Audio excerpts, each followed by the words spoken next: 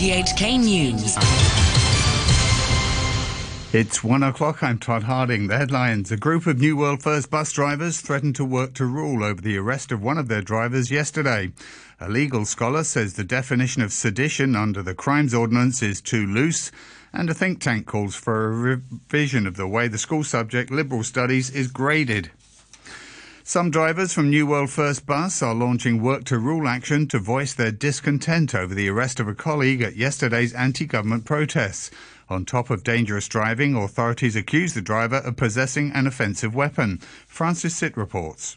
Lam Kampu from the bus company staff union was in denial about the speeding charges against the driver, who has been accused of driving at high speed on Nathan Road, close to police, and of honking his horn in an unreasonable manner, affecting police work and stirring up people's emotions. Speaking on a radio program, Mr. Lam says some drivers thought the arrest is unreasonable, as drivers wouldn't normally speed up if they saw many people on the road. He also said the driver could have been honking his horn to warn police.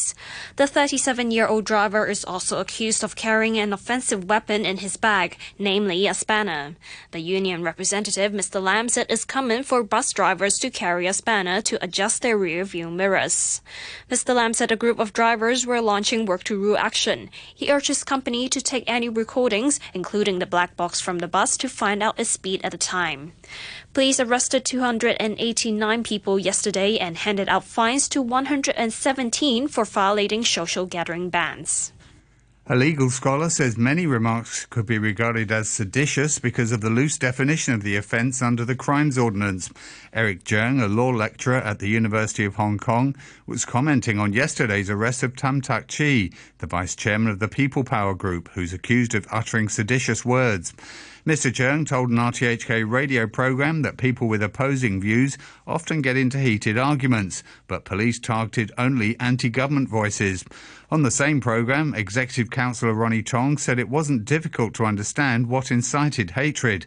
He said he didn't think calling for the resignation of the chief executive would break the law.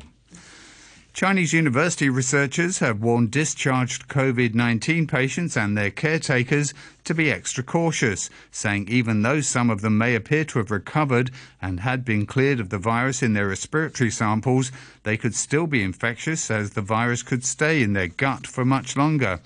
The experts from the CUHK Faculty of Medicine investigated the stool samples of 15 local COVID patients between February and April and found 3 of them continued to display gut infection up to 6 days after the virus was cleared from their respiratory samples. Professor Paul Chan, chairman of the Department of Microbiology and associate director of the Centre for Gut Microbiota Research, said people must observe strict personal hygiene even after returning home. We advised, even though people are discharged from hospital, and you should be aware that there could be a period of time that you may still shedding the virus. So your personal hygiene, especially in the toilet, and is very important. And all the contaminant areas should be cleansed with proper disinfectant. The university added it has set up a centre which will assist the government in providing COVID-19 stool tests for people who have difficulties in following instructions, such as children and elderly people. It said the centre can deal with up to 2,000 samples a day, adding this testing method is safe, non-invasive and generally very accurate in picking up the virus in people who may be asymptomatic. Meanwhile, the hospital authority says a 96-year-old coronavirus patient has passed away. The female patient was admitted to hospital with a cough and fever last month. A total of 97 COVID-19 patients have died in Hong Kong. The think tank of former Hong Kong leader Tung Chee-hwa has called for a revamp of the school subject liberal studies, saying the original mission for introducing the subject to secondary schools has not been achieved. The subject promotes critical and independent thinking and has been blamed for causing social unrest. The Our Hong Kong Foundation says the subject's grading should be simplified to pass and fail only, instead of having the normal grading system. It says the curriculum should be reorganised so that students can learn more science rather than just humanities. Typhoon Haishen has made landfall in South Korea after passing over Japan's southern islands. The typhoon has brought heavy rains and winds of up to 150 kilometres an hour as it moves past South Korea's second city, Busan. Hundreds of flights have been cancelled. In Japan, the storm did less damage than expected. The British government is planning new legislation which could override elements of the Brexit agreement signed with the European Union last year. The proposal would remove the legal force of customs arrangements for Northern Ireland, which were agreed to prevent the return of a hard border between the North and the Irish Republic. More details on the EU's reaction from the BBC's Chris Mason. Off the record, sources telling the BBC that this is not good news as they see it. Michel Barnier, the EU's chief Brexit negotiator, has said publicly before that the withdrawal agreement is central to the trust on both sides because it's an arrangement that both sides have signed. Some diplomats privately are saying that this is a big mistake from the UK's perspective. Ireland's foreign minister has tweeted saying explicitly that he doesn't think that this is a good idea. Japan's Coast Guard says its search and rescue mission for 40 missing crew from a capsized cattle ship in the East China Sea remains suspended. 2 crewmen were rescued while another died after being found unconscious on Friday. The ship sent a distress call last Wednesday as Typhoon Maysak lashed the sea with strong winds and heavy seas. The search was suspended due to bad weather on Saturday when Typhoon Haishen was headed towards southwestern Japan. The ship had been carrying 43 crew members and nearly 6,000 cattle. Meteorologists in the United States say a thermometer at a weather station in Los Angeles County, California, has registered 49.4 degrees Celsius. It's a record high temperature for the region. An unprecedented heat wave in the state has fueled nearly 1,000 wildfires. Colonel Jesse Miller of the California National Guard is part of the team battling the fires. August is somewhat early in the typical California fire season to experience this dynamic fire behavior, but it's the sheer number of fires burning throughout Northern California concurrently, and several of them large complexes also burning concurrently. That's what's making it historic and unusual. Britain has registered nearly 3,000 new cases of coronavirus, its highest daily figure since late May. The Health Secretary, Matt Hancock, said he was concerned by the rise. He said it was mainly among young people. Here's the BBC's Hugh Pym. Over the last week, the number of new UK coronavirus cases reported each day has been rising steadily. But today there's been a dramatic rise to nearly 3,000, an increase of more than 1,000 on yesterday and the biggest daily rise since May. Government sources acknowledge that there now seems to be an upward trend which needs to be monitored carefully. The number of daily reported deaths remains very low, and health officials will hope that the sharp increase in new positive tests amongst younger adults does not mean infection spreading to older and more vulnerable people. India has become the country with the world's second highest number of coronavirus infections after the US, overtaking Brazil.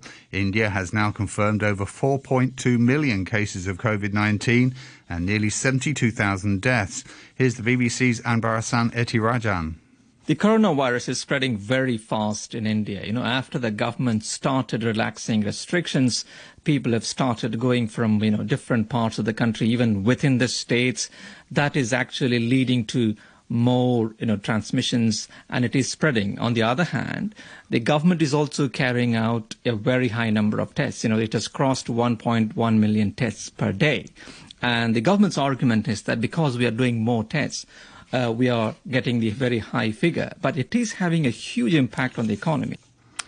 Human rights groups say more than 250 people have been detained during a fourth weekend of mass protests in Belarus, calling for the resignation of President Alexander Lukashenko following disputed elections. The Belarusian Interior Ministry wouldn't confirm this figure. The BBC's Jonah Fisher reports. This is another huge protest brought here not just by that vote, but by the brutal, violent crackdown that followed. Why have you come out here today? Because my heart was broken when I saw all this violence. As the afternoon drew to an end, the demonstrators gathered near the palace of President Lukashenko, spray painting the barricade and jeering at those behind it. Then, as the crowd thinned, the riot police had their revenge. Pepper spray was used and dozens of demonstrators detained as the police launched themselves into the crowd. The White House has dismissed allegations raised in a new book by President Trump's former lawyer, calling them lies peddled for cash by a disgraced felon. Michael Cohen claims the man who employed him as a fixer for more than 10 years was an ardent admirer of President Putin, made racist comments about his predecessor Barack Obama, and was guilty of the same crimes for which he, Cohen, was jailed. These include tax evasion and making false statements to Congress. In his book, Cohen also described Mr. Trump as a cheat, a liar, a fraud, a bully, a predator and a con man. To business news, the initial public offering of mainland beverage company Nongfu Spring has become one of the hottest in Hong Kong after it received a huge amount of buying orders from retail investors. Demand outstripped supply for more than 1,140 times, locking up an amount of over $677 billion. Due to the oversubscription, investors who applied for the minimum 2,000 shares will have only a 12% chance of having their order met. The offer price has been set at $21.50 per share, the upper end of the range. Nongfu Spring is expected to raise around $8 billion. Its shares will begin trading on the local bourse tomorrow. China's exports rose for the third consecutive month in August, eclipsing an extended fall in imports as more of its trading partners relaxed coronavirus lockdowns in a further boost to the recovery in the world's second biggest economy. Customs data showed exports in August rose a solid 9.5% from a year earlier, marking the strongest gain since March 2019. The figure also beat analysts' expectations for 7.1% growth and compared with a 7.2% increase in July. Imports, however, slumped 2.1%, compared with market expectations for a 0.1% increase and extending a 1.4% fall in July. A short time ago, the Hang Seng Index stood at 24,708. That's 13 points up on the previous close. To currencies, the US dollar is trading at 106.27 yen, the euro is standing at $1 and 18 cents, and the pound is worth 10 Hong Kong dollars and 25 cents. And now with the sports news, here's Atom Cheung. Novak Djokovic has been thrown out of the U.S. Open tennis after hitting a ball at an official. Djokovic showed frustration after losing serve during his match. He then took a ball out of his pocket and hit it behind him, striking a female line judge in the throat. There's no suggestion that the shot was deliberate, but after a lengthy discussion, tournament officials ruled that the world number one was defaulted. In a statement on Instagram, Djokovic declared himself extremely sorry for the controversy and said it's left him really sad and empty. The incident happened in the first set of his match against Pablo Carreño Busta, who's automatically through to the quarterfinals. I don't think that any one of us, of the players, do this kind of thing intentional, it's just the moment. But did you think he should be allowed to continue playing and just be fined? Well, the rules are the rules. The referee and the supervisor do the right thing. The exit by Djokovic, along with the absence of Roger Federer and Rafael Nadal, means there will be a new Grand Slam champion crowned in the men's draw. A couple of home favorites scored upsets in the women's round of 16. Jennifer Brady ousted the 2016 champion Angelique Kerber with victory in straight sets. Shelby Rogers used 3 sets to beat the number 6 seed Petra Kvitova. In the NBA playoffs, the Los Angeles Lakers have evened up their second-round series against the Houston Rockets with victory in Game 2, 117-109. Anthony Davis had a game-high 34 points for the Lakers. In the East, the Milwaukee Bucks lost Giannis Antetokounmpo to injury, but won Game 4 against the Miami Heat to avoid being swept in the second round. Chris Middleton stepped up with 36 points in a 118-115 overtime win. Antetokounmpo left in the first half with a sprained right ankle. The top-seeded Bucks are in danger of being ousted by a lower-seeded team for the second year in a row. Here's our U.S. sports commentator, Ray Jovanovich. Bucks struggled to get back on track, and they were overwhelmed by the sturdier Miami Heat so far in the second round. Another Bucks youngster, reigning NBA Most Valuable Player, Giannis Antetokounmpo, never really regained his dominance during the playoffs. He was injured in Game 3 and was limited in minutes, only 11 in Game 4. But the Bucks hung on, and while avoiding being swept in Game 4 with a thriller in overtime, it just ended. I think Bucks fans will need to wait another year. On the ice, the Dallas Stars clamped down on the Vegas Golden Knights to take Game 1 of the NHL's Western Conference Final. Defenseman John Klingberg scored on the Stars' first shot for the only goal of the game. And that's your look at sports. Thanks, Atom, and that's the news and sport from RTHK.